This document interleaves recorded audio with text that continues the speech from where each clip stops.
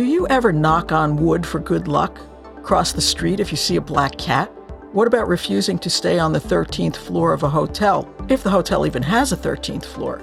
Do you go out of your way to avoid walking under ladders? Even if you don't do these things, you're probably at least familiar with them and other common superstitions. Or maybe you have some personal superstitions, a lucky number, a charm, a ritual that you find indispensable. Superstitious beliefs and behaviors like these are common. But where does superstition come from? What psychological purpose does it serve? And are some types of people more likely than others to be superstitious? What's the connection between superstition and other forms of irrational thinking? And is it possible that your lucky charm or pre-game ritual might actually help you perform better? Welcome to Speaking of Psychology, the flagship podcast of the American Psychological Association that examines the links between psychological science and everyday life. I'm Kim Mills. Our guest today is Dr. Stuart Vyse, author of the books Believing in Magic, The Psychology of Superstition, and Superstition, A Very Short Introduction. Dr. Vyse is a behavioral scientist, teacher, and writer who is often called upon by the media to explain humans' propensity for irrational thinking, including superstition. He was for many years a professor of psychology and chair of the psychology department at Connecticut College. He's now a full-time writer and speaker. He is also a contributing editor at Skeptical Inquirer magazine, where he writes the Behavior and Belief column. Thank you for joining us today, Dr. Vyse. I'm happy to be here. So as I just said, there are maybe two types of superstitions, the widely shared cultural ones like black cats and the number 13, and then personal ones like lucky charms and rituals. What unites those two areas and makes something a superstition? How do you define that concept? Well, first of all, let me start by defining it. I define it fairly broadly, in which I say that a superstition is a belief or practice that is inconsistent with our understanding of science. And then I limit it to things that are in some sense pragmatic, either trying to bring on good luck or avoid bad luck. And in terms of the two kinds of superstition that you mentioned, which is that's a good way to think about it, and I do separate out what we would call personal superstitions that are unique to yourself and acquired sort of usually by trial and error, from superstitions that are taught to us that we absorb simply by being in the culture, and we learn about black cats and ladders and the number 13. And what they have in common, of course, is the need to control, an attempt to bring about the good thing or avoid the bad thing. And as a result, they tend to emerge in circumstances when we have less than perfect control, where two of the kind of conditions that mean that we are going to, or more likely to be superstitious, are ones where we don't have control, and yet we do care very much about what happens, about the outcome. So you're a psychologist, but you've also become an expert in the history and the sociology of superstition. How far back in history do we have evidence of superstition? From the beginning. I mean, from the beginning of history. The problem, of course, is that what we call superstition is based in our dominant belief system, which is Western science. We are all post-Enlightenment people who have adopted science and reason as our standards. But looking backwards, humans have always wanted to have control over things that they couldn't control, and to know what was coming up in the future. And so the many things that the ancient people did in Greece or earlier would look like superstition to us. And so the desire and the practices have been there all along. The most important thing about the history of superstition, it's the history of a word. It is a label that has been applied to many kinds of beliefs and practices. And in general, most of history, that word has been applied to the unorthodox or the unsupported beliefs of the time. So in the Roman era, Christians emerged, and their beliefs and their practices were called superstitious because they were not the standard authorized beliefs of the time. when the Roman Empire changed to being a Christian empire, suddenly the old Roman gods and beliefs were thought to be superstitious. So, what goes around comes around. But we now, of course, in the modern age, we hopefully have passed through the scientific age, and now we adopt science and reason as our standards. And so when we call something superstitious, it's because it doesn't meet that criterion. It doesn't fit with that worldview. We may end up airing this podcast on Friday the 13th. We're certainly talking about that. I'm just wondering if you can explain the history of that particular superstition. What's unlucky about Friday the 13th?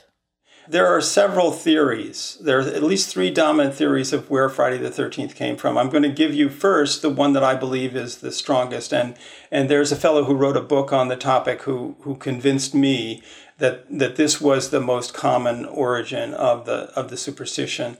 But anyway, it comes from, originally the idea of 13 comes from the Last Supper and 13 people at a table.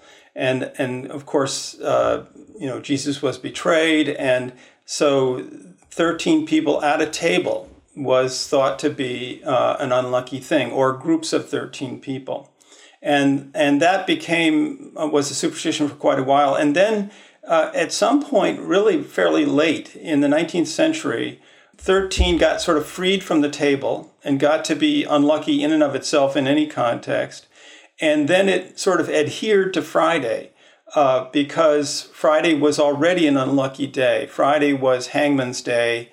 It was a day that people got hung, and in much of Europe. And so it comes around every once in a while, that once or twice a year there's a Friday the 13th. And so people note it. There also was a book and a movie. The movie is now lost to history, but there was an early book and movie that also helped to solidify the Friday the 13th superstition. It seems that there are a lot of superstitions around lucky and unlucky numbers. Some of those are cultural superstitions, like the number 13 or 8 and 4 in Chinese culture. And then there are the personal superstitions that people have around their own lucky numbers. Like if you play the lottery every week, you have to play the same numbers. Do you have any thoughts on why numbers are such fertile ground for superstition? Well, it's a good question. I think it's because there are a couple of reasons. One is because they are sort of arbitrary to begin with. And so it's easy to sort of stick something onto them. There's no interfering association. And so if you just find that 5 is your lucky number, then there's not going to be any competing idea with that. And numbers do come up. I mean, you can't avoid them. They do come up from time to time. And because they're arbitrary, we try to sort of make some meaning out of them. And so I think that's a common thing. You mentioned the 8 and 4. This is another way in which, and this is in Chinese culture, where again a completely random association with an arbitrary number is what causes those superstitions. So the number 8 is associated with the sound for prosperity or something in the Chinese language. The symbol is, and the number 4 is associated with death. The name death. So that random association, which has nothing to do with it's just the sound of the word, is enough to make those two numbers special in Chinese culture. And you'll find that many Chinese phone numbers have 8s in them, and very few 4s. And the pricing of products in the marketplace avoids the number 4 quite often. So it doesn't come up. And so if you happen to have an apartment for sale on the 4th floor of a building, your chances of selling it to a Chinese person might be diminished. That's right. You might have to offer a better deal than that. In case of the number 13, I discovered that most hotels don't have a 13th floor. You sort of made reference to that in your introduction. And of course they do, but they just don't number it 13. There was a study done that showed that approximately 80% of the buildings in New York City that could have a 13th floor don't. And I think that's a straight economic decision, a business decision, that it makes it easier to rent the hotel rooms or office space on the 14th floor than on the 13th floor. But the interesting thing I found, if I can go on just a little bit more about this, is that in Russia, they take a different approach. In Moscow, rather than eliminating the 13th floor, which they sort of scoff at, they offer a discount for apartments on the 13th floor. That you get a slightly better price. I mean, I don't know what happens when you turn around and need to sell that space again, but that's the approach they take. How common are superstitious beliefs and behavior in the U.S.? Have you seen any survey data that talks about how many people consider themselves superstitious, or some variation of that term? There have been a few studies, surveys over the years. Gallup used to do one every once in a while, but they have sort of tapered off on that. In terms of the individual superstitions, the numbers tend to be fairly low, somewhere between, like black cats or ladders or something like this of the cultural superstitions. The numbers are, between 10 and 20% of people would say that they believe in those. But if you just say overall, are you superstitious or not, the surveys tend to be higher. Than there are about 50% of people in the last survey I saw, which is fairly old, of Americans said that they were at least a little superstitious. So I think it's still quite widespread and maybe even increasing. I don't know. Well, and I know I'm not being original here by asking you this question, but are some cultures more superstitious than others? And if so, why do you think that might be? I used to say no to that question, but the more I study the Chinese culture, the more I think that it is very superstitious. They have, we've already talked about the number superstitions, but they also have superstitions about the color red, for example, being lucky. And so wedding dresses are frequently red in color. And you notice that Chinese restaurants often have red as a dominant color. So there are just a lot of things in the Chinese culture that are luck oriented, and products are often designed with that in mind. Red products do well in many cases when they're sold. So it's interesting, but the business world and marketers have taken note of all these things. And there are, for example, American hotels make special, or at least are advised to take special note of things that might affect Asian travelers as being lucky or unlucky. But many cultures are, just to get back to your question, many cultures are superstitious, not just the Chinese. There are Irish superstitions, there are British superstitions, it's everywhere. And there's nobody who can hold their head up and say that we're completely immune. Well, my mother's family came from Italy, and I grew up with a lot of Italian-American friends, and we had some beliefs that I think were particular to that background. For example, my great aunts would say, you never put a hat on the bed because it's bad luck, someone's going to die. And my grandparents would say that my mother was overlooked. That was the term that they used, that she was overlooked as a baby, which they meant someone gave her the evil eye, although in her case, they said it was a good thing. It's why she was smart. But could you talk about the origins of the belief in the evil eye and the things that people do to ward it off? Yeah. Well, as far as the origins, it is very old, and I don't know exactly where it started. It's I believe it's mentioned in the Bible, but it's even older than that. But the thing that's the most interesting about the evil eye is that it is very widespread. I mean, Italy, of course, is very much a part of the evil eye culture. Right, malocchio. Yeah. Malocchio, that's right. So the evil eye is very widespread, but it is different for different cultures, and the way it's dealt with in different cultures is quite interesting. So it's very popular in South Asia. Indians, Bangladeshis, and others believe in it, and it's also very popular in the Middle East and Italy. I think less so in Western Europe and also in South America. I mean, I grew up in the Midwest as a sort of default Protestant. I'd never heard of it before, and it wasn't until I was teaching superstition that a student from Peru first told me about it, And then I began to hear much more. And so the interesting thing for me is the fact that, throughout the world, there are different sort of countermeasures that you use to avoid the malocchio or the evil eye, depending upon where you are. And there's a whole jewelry industry that has cropped up to help people distract the evil eye away. In Italy, for example, there's a horn-shaped object that you buy and wear, and it's supposed to distract someone's evil eye away from you. And in the Middle East, they have the hamsa, which is a hand-shaped jewelry, which is very popular. It usually has an eye in the middle of it.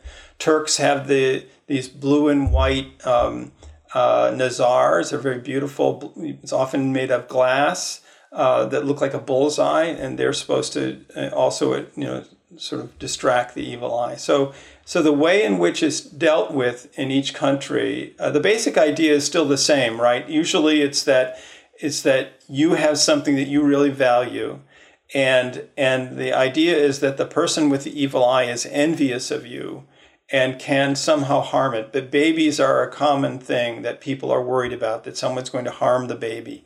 And so the idea is that if we can just distract the evil eye, or in the case of some of these jewelry items, actually reflect the evil eye back at the perpetrator, that will be protected. And so it's interesting. Also in Italy, in particular, not to go on too long about this, but I love this topic. If you're ill, there's apparently, and I don't know if you've heard of this one, but there is a diagnostic procedure involving getting a small bowl of water and dropping olive oil on top. And if a person is sick, if the olive oil appears as just drops floating on the water, then the illness was not caused by the evil eye. But if the oil looks runny on the top of the water, at least as I've heard it, then that means your illness was caused by the evil eye. I'm not sure what that means as far as how to treat it, but that's apparently an old technique, which is, I think, completely Italian. There's no the olive oil part of it would make that so, But getting back to the psychology of superstition, what are the psychological processes that are going on when people develop superstitions and make these behaviors part of their lives? Is there some psychological purpose? I think you talked about control as one of them. Yes. It's very much the case for all of them. There are very few instances where if you have complete control and you know what's going to happen, then that you employ a superstition. It's very rare, even if the outcome is very important. It's only in those circumstances where you can't be certain of the outcome that a superstition comes about. So control is very big. In the case of personal superstitions, the process is a sort of trial and error thing. There's a famous experiment that was done by B.F. Skinner with pigeons, in which he put the pigeons in a chamber and they were hungry, and he gave them food for a brief period every 15 seconds, and they didn't have to do anything. They could just sit there if they wanted and wait for the food to come back and eat it, and then wait again until it came back again. But they didn't just sit there. What they did is they moved around, and it was as if they established rituals, and each bird had a different ritual, but they established rituals as if they thought that ritual was what brought the food, and Skinner's interpretation of that was that it was an accidental relationship between the two, and so on. So now that study actually has been, batted around with some controversy over the years, but it's a nice metaphor for what we do as well. Is that if you wear a new tie and you go and do a really great performance at a talk or a presentation, you might just wear that tie each time you have to do that a presentation, because it feels like it has some special quality, and that's all it takes for many people. You probably have to be open to the idea of a superstition in general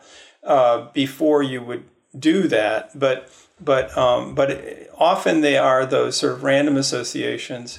And I think what sustains it in the long run is not, of course, it's not that it's magic. I don't want to burst any bubbles here, but it's not, there is no magic that would make a tie help you in a practical sense, but it probably acquires some psychological value where you just feel better wearing it in the moment. Doesn't mean that you will perform better later on, although the theory, the question that it raises is the psychological benefit, even though it's not magical, will that translate into a better performance, later on?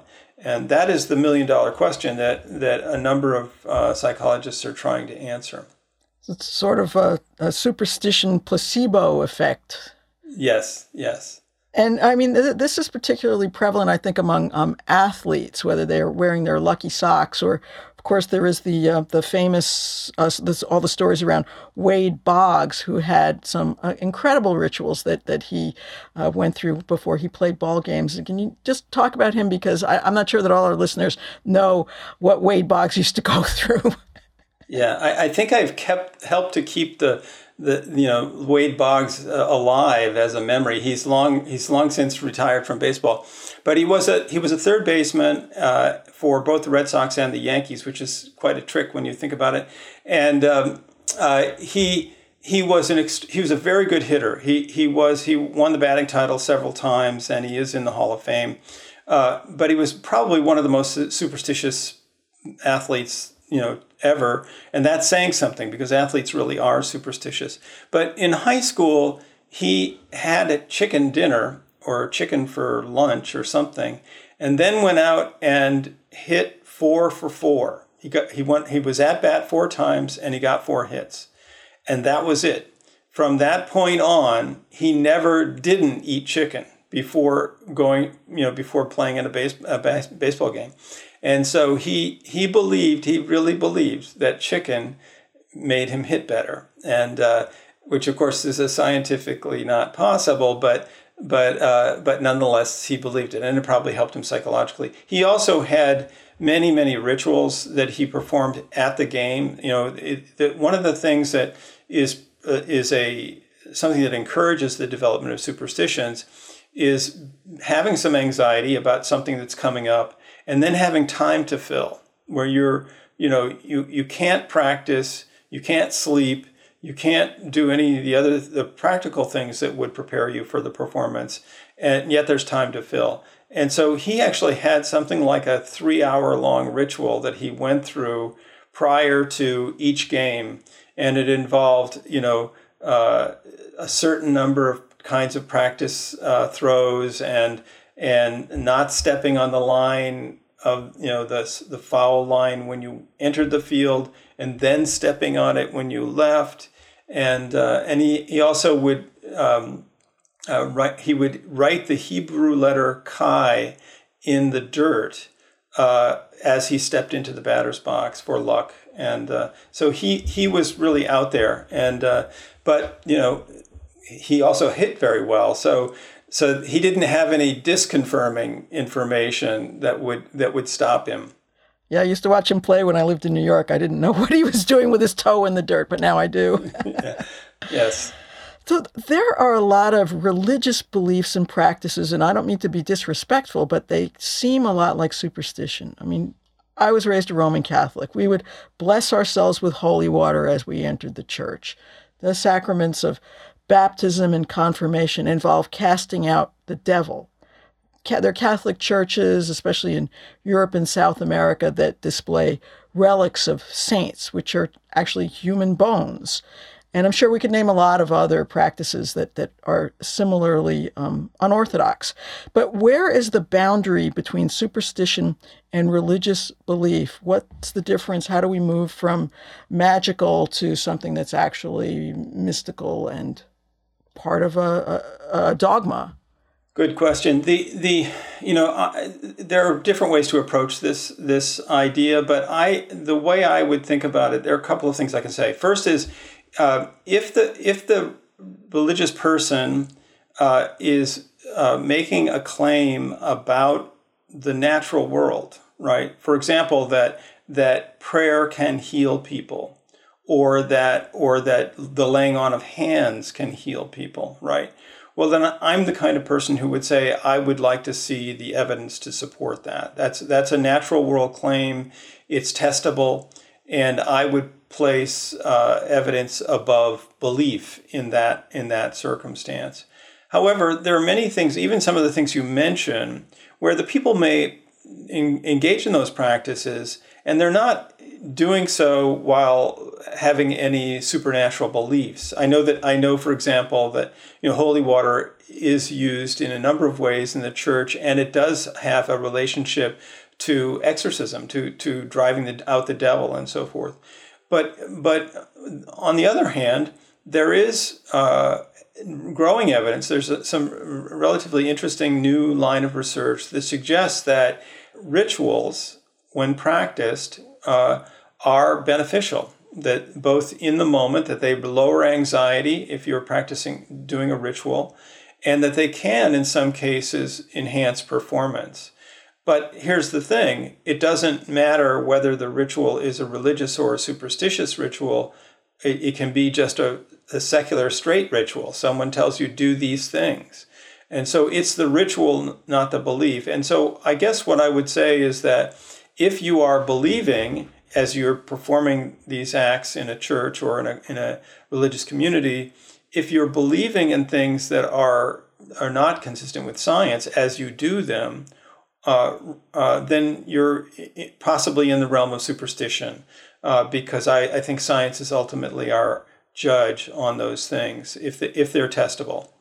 On the other hand, if you're doing them simply as part of a community, as a ritual that we do that shows that we are part of this community and for its immediate psychological benefits, then without necessarily going over into the supernatural, then I wouldn't call it a superstition. I would call it a ritual that's part of a community and so on. So I think it's really all about how you are thinking about it as you do it, its meaning for you, and also the claims that you're making about it if you're thinking that it's going to have some benefit in the real world. So you've written that you are not superstitious yourself, but how did you become interested in studying the psychology of superstition? I mean, this is not, a huge field of study within the discipline. True. Yeah, so that's a good question, and one that I love to go back and think about. So I've discovered, for whatever reason, early on in my career, that I was interested in things that people do that don't quite make sense, irrational things, that not things that are psychopathological, not things that are psychological problems, but things that normal people do that are either against their own interests or just not quite rational. And I discovered long ago, I read an article that was actually by Barry Schwartz back when I was in graduate school. And it was an article about students doing a computer game where they were not told how it worked. It was a very simple, rudimentary computer game where they were just pressing buttons. And they were not told how it worked. And at the end, they were asked to describe, how did you get the points to come, right? Well, when the points came sort of randomly, they made up all these crazy theories. You have to go 2 over here and then 3 down and this, and I just found this so fascinating. And I went to my graduate advisor at the time and said, look, we have to drop everything and study this. This is really cool. And he sort of patted me on the head and said, no, go back and do your work. And when I finally got my own lab and could do my own research, I started to do some research on it. And it has kept me busy in one form or another for a long time. So, but I find the kind of foibles of human behavior to be both interesting and sort of endearing in a way. And so that has been the sort of overriding interest and continues to be to this day. So it would seem that we're pretty much hardwired to, if not be superstitious, we're always trying to make order out of chaos. And some of that, it seems to manifest itself in like what you just described, people thinking that if you play the game this way, it's going to work for you. Right, exactly. And some of the, so it is, I think, hardwired into us. And there's a sense in which we sort of overdetermine the cause and effect relationships. Many of the superstitions that are maintained by individuals or have been maintained over the years are kind of low cost, right? Like you could, certainly the personal superstitions, not only they're low cost, but in many cases they're private. You don't run out and tell people that necessarily that you have this lucky coin in your pocket or whatever. Maybe you will with a trusted person, but it's not the first thing you tell people about. And so it can be employed simply and without much cost, and it makes you feel better in the moment. And so many superstitions, I think, are aimed at some kind of grasping at control, an illusion of control, if you will, and they're low cost. They don't do any harm in most cases. There are some that I think that are dangerous, but the great majority of superstitions are ones that we can employ, and it may look a little odd, but they don't cause any harm. What are the dangerous superstitions? I mean, you're taking us back to the Salem witch trials and some of those kinds of activities. Well, yes. I mean, I'm hopeful that post-Enlightenment, we're not going to have any more witch trials. But those were definitely dangerous beliefs. No, I'm thinking more in terms of things like superstitions about gambling, which may keep you at the table longer than you should be, and people should recognize, that gambling is, the odds are against you, and that there is no luck. The concept, people believing in the concept of luck, that I can get lucky, can be dangerous in that situation. And it's all math. It's all very straightforward. There are some games that involve strategy. My understanding is that poker is a game that, because there's a human factor, it's possible to win. But my understanding is that most professional poker players don't, if you work it out on an hourly basis, are not making much money, even if they are making money.